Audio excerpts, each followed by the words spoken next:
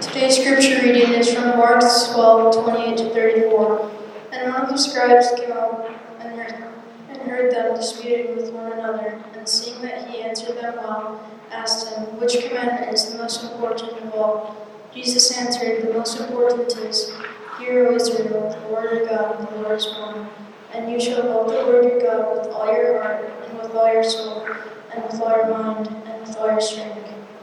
The second is this, you shall love the neighbor as yourself. There is no other commandment greater than these." And the scribe said to him, "You are right, teacher. You have truly said that he is one, and there is no other besides him. And to love him with all the heart, and with all the understanding, and with all strength. And to love one's neighbor as oneself is much more than all the whole burnt offerings and sacrifices." And when Jesus saw that he answered wisely, he said to him, "You are not far from the kingdom of God." And after that, no one dared to ask him any more questions. This is the word of the Lord. Thanks be to God. Good afternoon, everyone. Welcome to Disciples Church. It is great to see all of you here. We are very, very glad that you've decided to join us in worship this afternoon. My name is Dave Hahn, and it really is my privilege, as always, to be able to open God's Word with and for you. So next week, Sunday, is Valentine's Day. Who's pumped? Right? It's kind of a Hallmark holiday, but that's okay. It's also a great opportunity to let the people that we love know how important they are to us. My favorite thing about Valentine's Day, apart from my wife, is the bag of all red Tootsie Pops that come out this time of year. I don't know if you know that or not, but Valentine's Day is a big time for that. It's all cherry Tootsie Pops.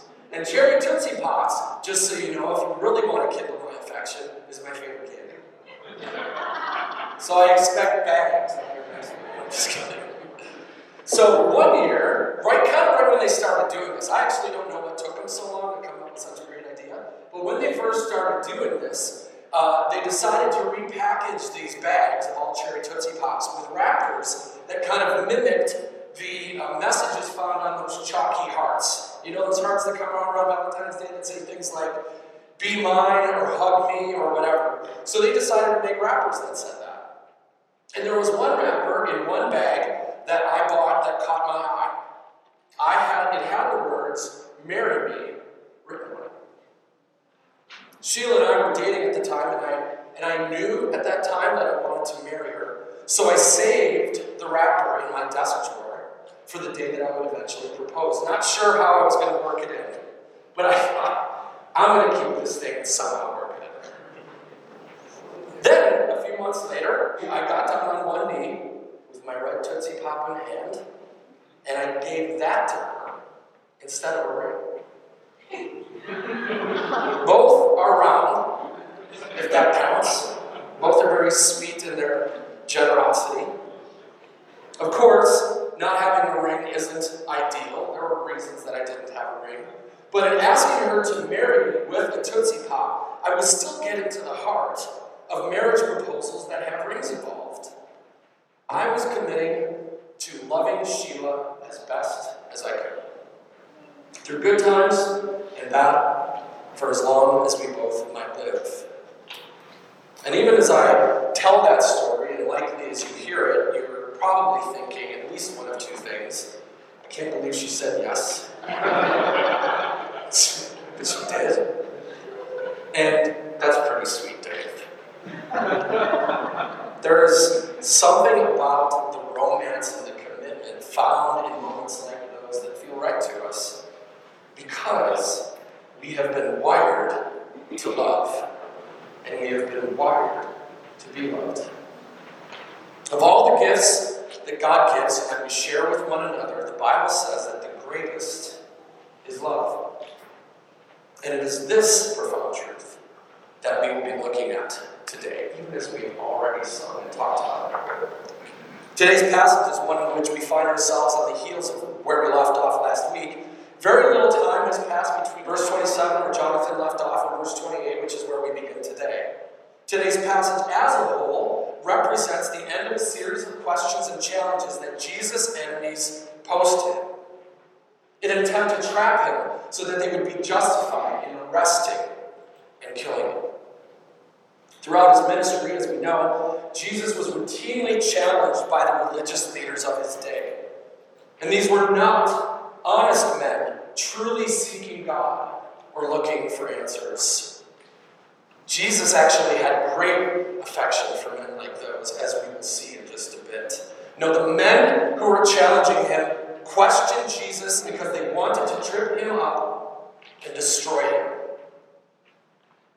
So with that, let's look at verse 28. It reads, "And one of the scribes came up and heard them disputing with one another, and seeing that he answered them well, asked him, 'Which commandment is the most important of all?'"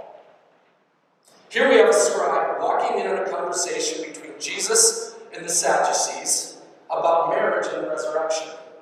It is an odd conversation to be sure, but the scribe was impressed with how Jesus answered their questions. And so he asked one of his own, "Which commandment is most important of all?" Now, if we look at the parallel account of this story in Matthew 22, verses 34 through 40, we discover an interesting detail that is not included in Mark's Gospel. Verses 34 through 35 in Matthew 22 reads, "But when the Pharisees heard that he," being Jesus, "had silenced the Sadducees, they gathered together. And one of them, a lawyer, asked him a question to test him."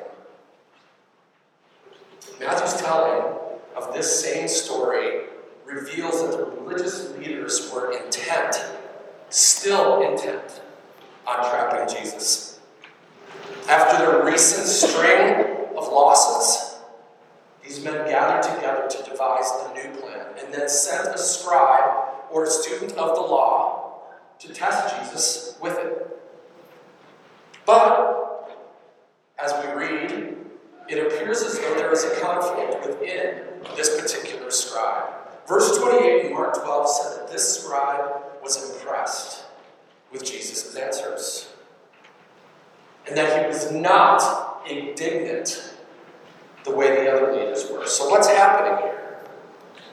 Well, this scribe likely found himself in a situation where he was both impressed with Jesus and knew that he was expected to do whatever it was that the Sanhedrin told him to do.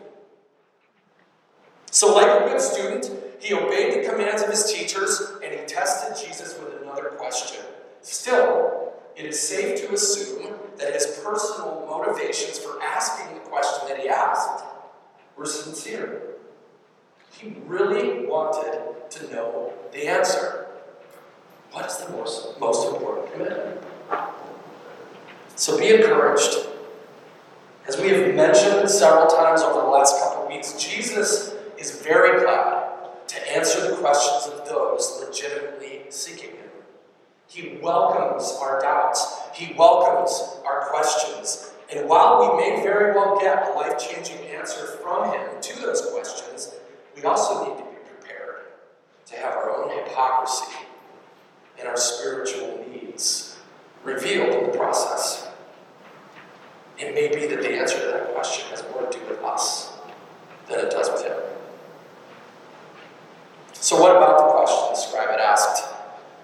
How was the Sanhedrin, made up of Pharisees and Sadducees, going to trap Jesus with this question? How are they going to trap him with an innocent question? The question did seem innocent enough. Well, it's important to remember that there were major differences between the Pharisees and the Sadducees, as Jonathan had mentioned last week. The only portion of Scripture that they agreed was divinely inspired was the first 5 books of the Old Testament, otherwise known as the Pentateuch, otherwise known as the Law of Moses or the Mosaic Law. And having listened to Jesus speak as one with his own authority, they may have assumed that Jesus would not answer their question with anything from the Law of Moses. He might even set himself up over the Law of Moses altogether. And in doing so, Jesus would turn the people against him, making it much easier to kill him. And underneath all of that is one more detail that reveals the hypocrisy of all those in Jesus' day and today who try to earn the righteousness by obedience to the law. By asking the question, which is most important, we get insight into a debate that has lasted millennia. The Jewish Mishnah is a collection of writings that cover every Jewish law and tradition. Within it, there are 613 laws and explanations of them, along with the arguments over which laws are most important and have the highest priority. So why the debate then? Why are they debating which law is most important? Which one has the highest authority? Because anyone who tries to keep the law as a way of earning salvation knows that it is impossible to keep it perfectly. Anyone who tries to obey the law as a means to salvation knows it's impossible to keep it perfectly. But, if the law could be broken down into a list of must-obeys and try your best to obeys, maybe we'd stand a chance. It sounds silly, doesn't it? It sounds ridiculous. Well, to prove that there is nothing new under the sun and that Christians do the exact same thing, let me ask you this question. Who has heard, just raise your hands, who has heard of mortal sins and venial sins? Okay. So the Catholic Church has broken down sins into those two categories. There's mortal sins and there's venial sins. Mortal sins lead a person to hell without the possibility of redemption. And there are qualifiers and things that you need to do in order for it to be a mortal sin. And then venial sins are essentially all the other ones. All the sins that are categorized as minor violations of the moral law. As though there are sins that God really hates and then sins that God is cool with. But it isn't just the Catholic Church that has categorized sin in a way that God does not. Protestants, non-Catholics like you and I do it too. If you don't believe me, look at how we handle the Ten Commandments. Murder and adultery. Yeah, those are big ones. Stealing and lying. Depends. Not as big of a deal. Right? We've come up with cute things like white lies. Using God's name in vain or breaking the Sabbath. I mean, who even obeys those? Right? If we're honest, we too have created a mental list of must-obeys and try our hardest to obeys for ourselves and others. But if we're really honest, we have to admit that we can't even obey our own set of rules to live by, much less God's. We can't even obey the rules that we would set up for ourselves, much less the ones that God has laid before us. Still, if we had to break it down, whether it be the 613 laws or the 10 Commandments, what really does it come down to? What does God really expect of us? Well, that's exactly the question that the scribe is asking in verse 28. And listen to how Jesus answers him in verse 29. Jesus answered, "The most important is, Hear, O Israel, the Lord our God, the Lord is one. And you shall love the Lord your God with all your heart, and with all your soul, and with all your mind, and with all your strength. The second is this, you shall love your neighbor as yourself. There is no other commandment greater than these." Jesus, as his answer to this question from the scribe, recites in part what Jews call the Shema. The Shema. It's based on Deuteronomy 6, and every Jew to this day is required to recite it along with other specific prayers and readings, morning and night. So Jesus' words would have been incredibly familiar to them. And just so we can be familiar with it, if we're not, let's break that down, the Shema. Verse 29, "Hear, O Israel, the Lord our God, the Lord is one. In a polytheistic world where many gods, with small g, are worshipped, false deities vie for the affection of the heart of man, Moses makes clear that there is only one God, and his name is Yahweh, the Lord. And we are to worship him and him alone. It's the first of the Ten Commandments, after all. For Jews living in Moses' day, false gods and idols were easier to identify than they are today. Different nations, different cultures, different peoples had their own spiritual gods with names, attributes, and images to make idols of.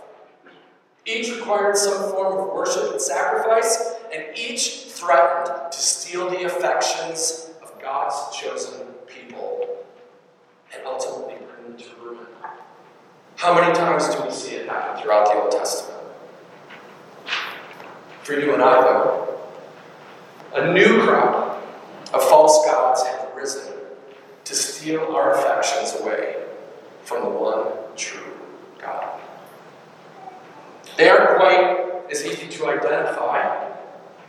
They're much more deceptive, and as such, they're much more dangerous. And what makes them so deceptive and so dangerous is that they are rooted in potentially good things. They're rooted in potentially good things. Tim Keller described our false gods this way. Any potentially good thing that becomes an ultimate thing. A good thing that becomes an ultimate thing. It is anyone or anything that absorbs our hearts or our imagination more than God does. It is that person or that thing that we look at and say, as long as I have him or her or that thing, I will have meaning and value, and I will be secure. My brothers and my sisters, Allah, nor Buddha, nor Shiva is God. But neither is your spouse. Your kids are not God. Your mom and dad are not God. Your wealth and your work and your accomplishments are not God. Your government is not God. Your safety and your comfort and your security are not God. And most of all, you and I are not God. God the Father, God the Son, and God the Spirit is God alone, and we are expected to love him. In verse 30, Jesus continues, "And you shall love the Lord your God with all your heart, and with all your soul, and with all your mind, and with all your strength."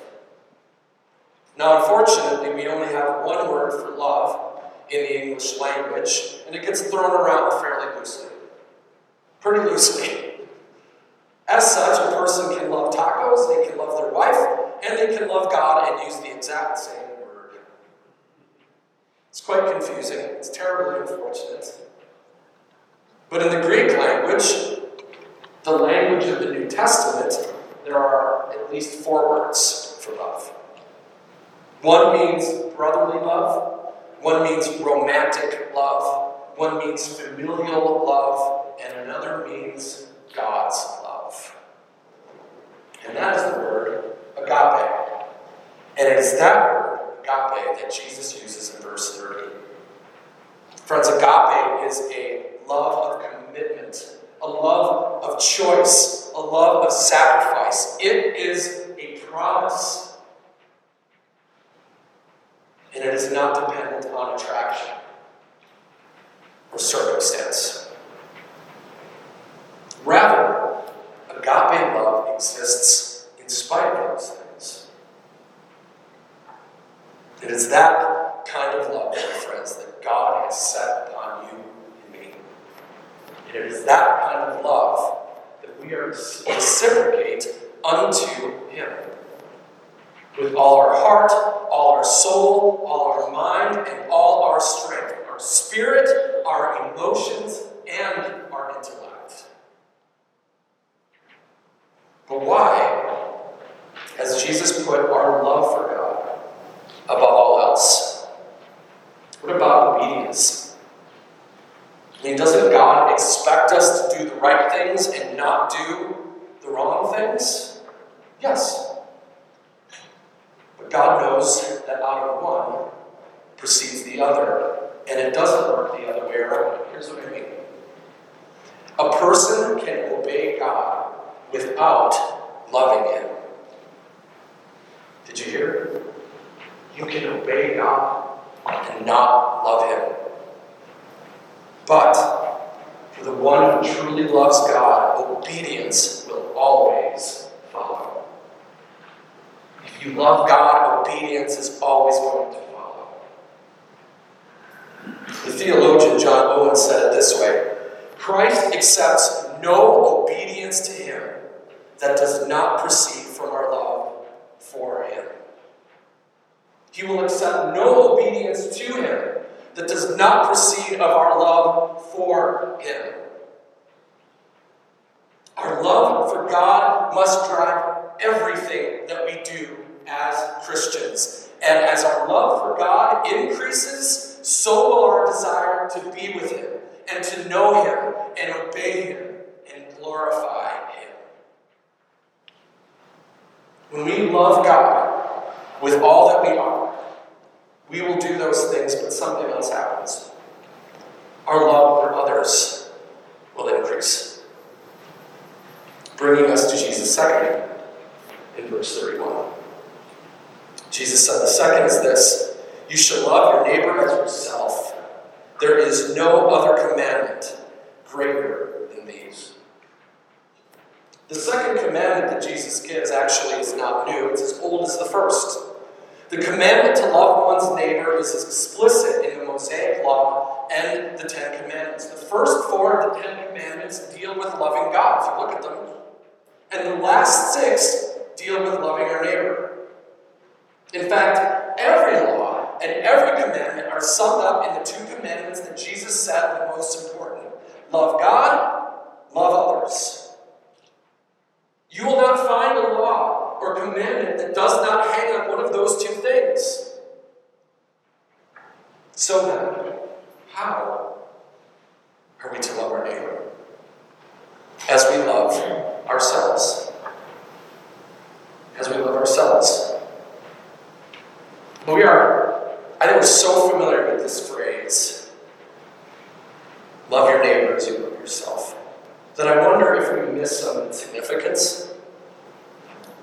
I mean, Jesus is saying, you already love yourself. You already love yourself. Now do the same for others. Oh, Dave, I don't even like myself. Yes, you do.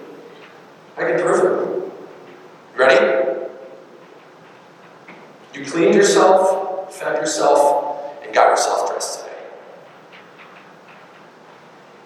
And you only do things like that for someone you love. Here's more proof. I really like this one. Think back, okay? This is a little exercise. Think back to the last time someone showed you a group picture that you were in. You got it? Who was the first person that you looked for? Well, Dave, I have terrible self-esteem. That may be. But do you know that even that is evidence of self-love? Even bad self-esteem is evidence of self-love. If you didn't love yourself and you had bad self-esteem, you'd be glad you were in such bad shape. I mean, seriously, haven't we been glad when people we don't particularly like were doing terribly and then they got what they deserved? And conversely, aren't we upset when someone that we love is struggling? Friends, even our insecurities or our lack of self-esteem find their roots in our love of self. We want things to be better because we love ourselves. Now, hear me on this because it's important. Jesus did not criticize people for loving themselves. Jesus did not criticize people for loving themselves. On the contrary, he expects that we will. After all, God has made us in his image. He calls us the apple of his eye and his beloved. And more than all of that, he sent his only Son to suffer and die in our place so that we could be children of God, to be with him and love him forever. But when we love ourselves more than we love God, and more than we would love others, self-love becomes sinful at worst. And it becomes spiritually and emotionally unhealthy at best. When we love ourselves more than we love God, or more than we love others, it becomes sinful. It becomes unhealthy. Loving ourselves more than we love God and others is honestly what leads to arrogance and pride and insecurity and our lack of self-worth. And as Christians, we are not called to think less of ourselves, but to think of ourselves less. This is masochism. And to begin to love our neighbors as we love ourselves, friends, we first have to concern ourselves with the people that God has surrounded us with.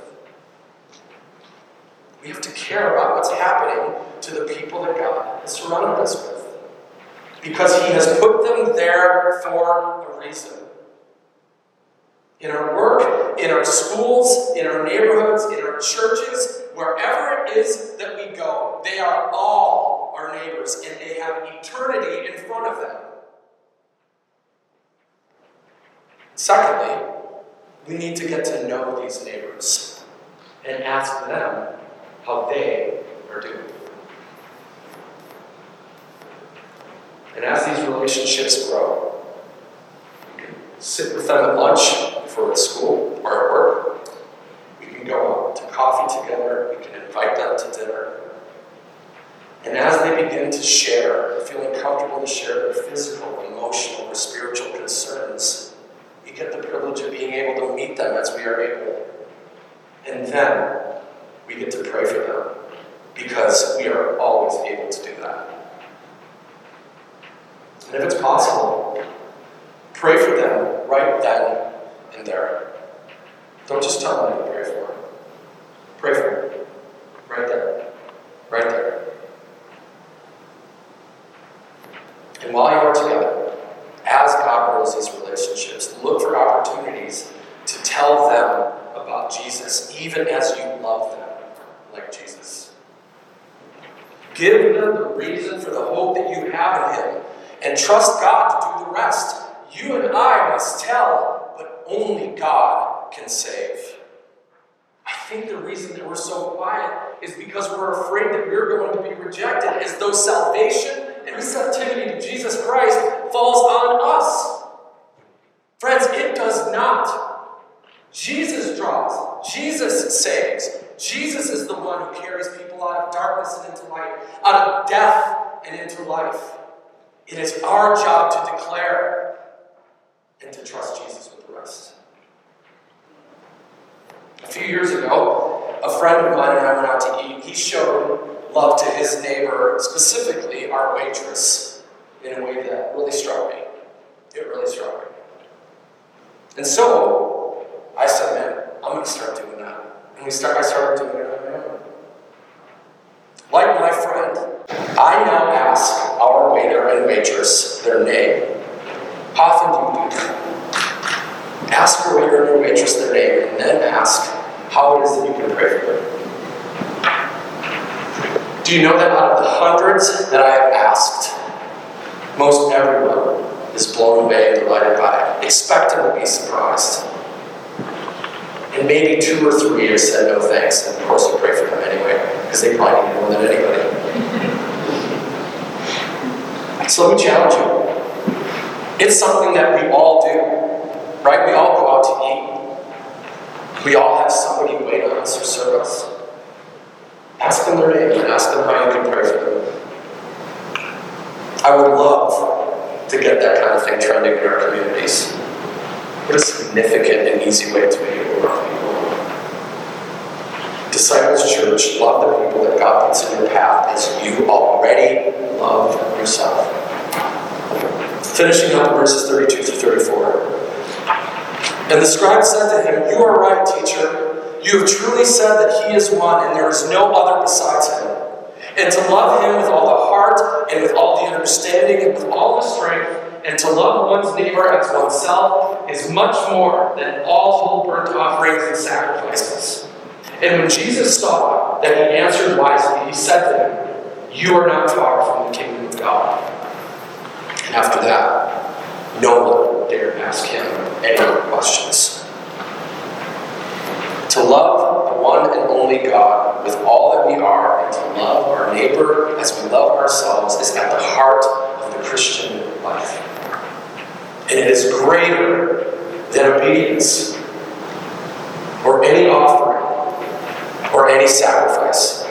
It is greater than any act of service, or anything else we might do in God's name. And according to Jesus' words for this scribe, to recognize that truth and to live according to it is to draw near to the kingdom of God. When I gave Sheila that cherry Tootsie Pop 22 years ago, it was really more than a proposal. I was demonstrating in a very, very real way my intent to love her by sacrificing things that were meaningful to me.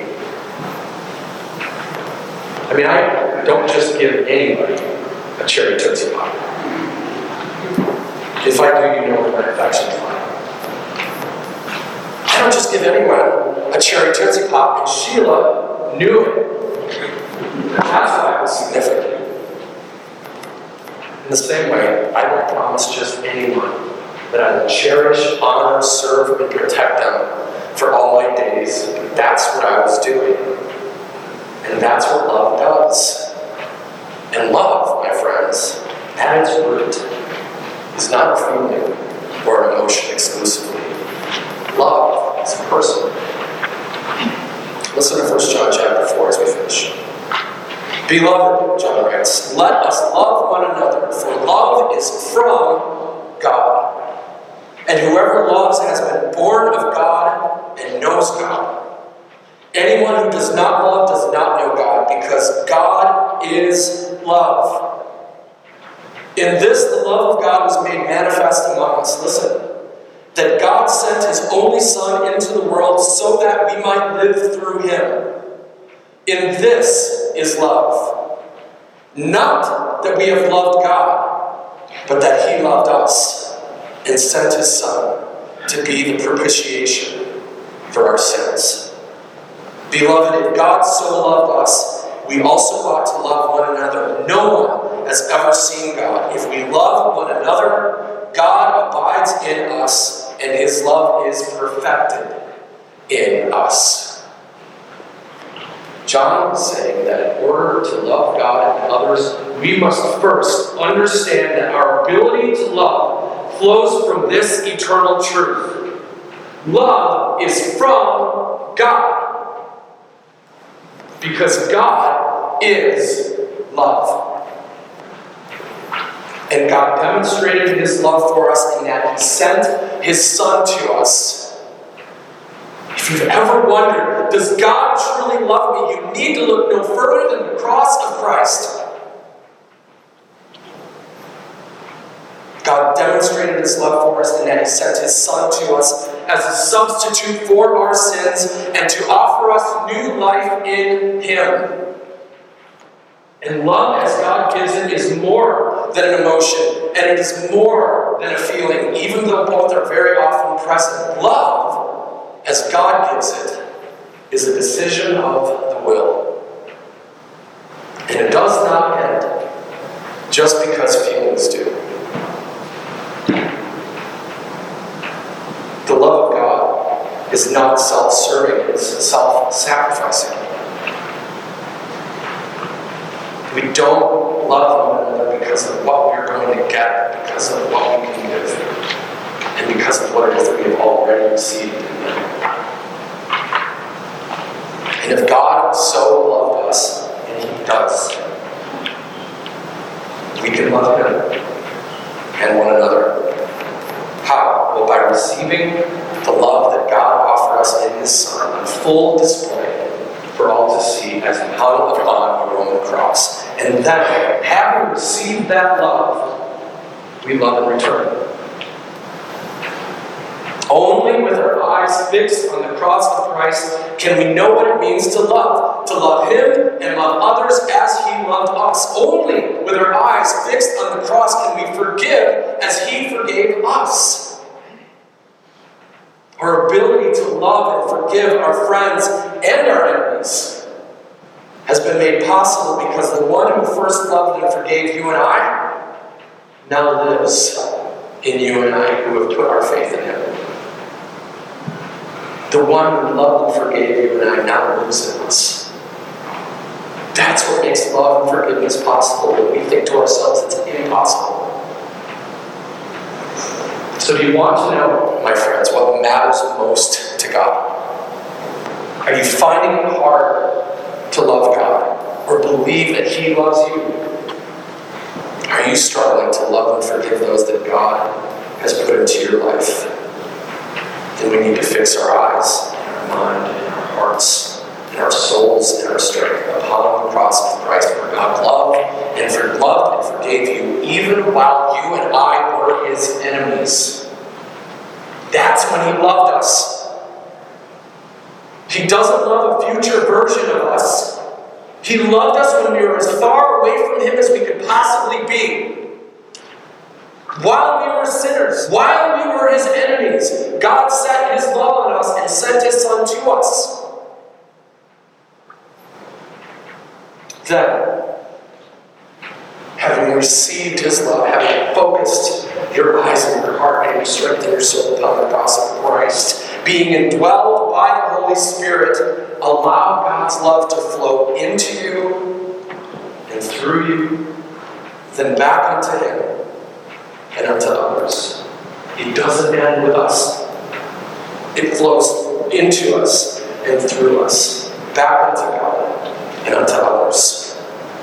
Friends, of all the things that we could ever do for God or our neighbors, Jesus said that love is the greatest.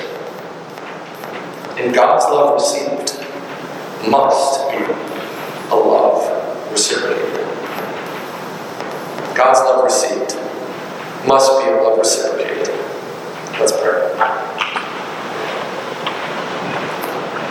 Well, Father in heaven, what gifts you have given to us?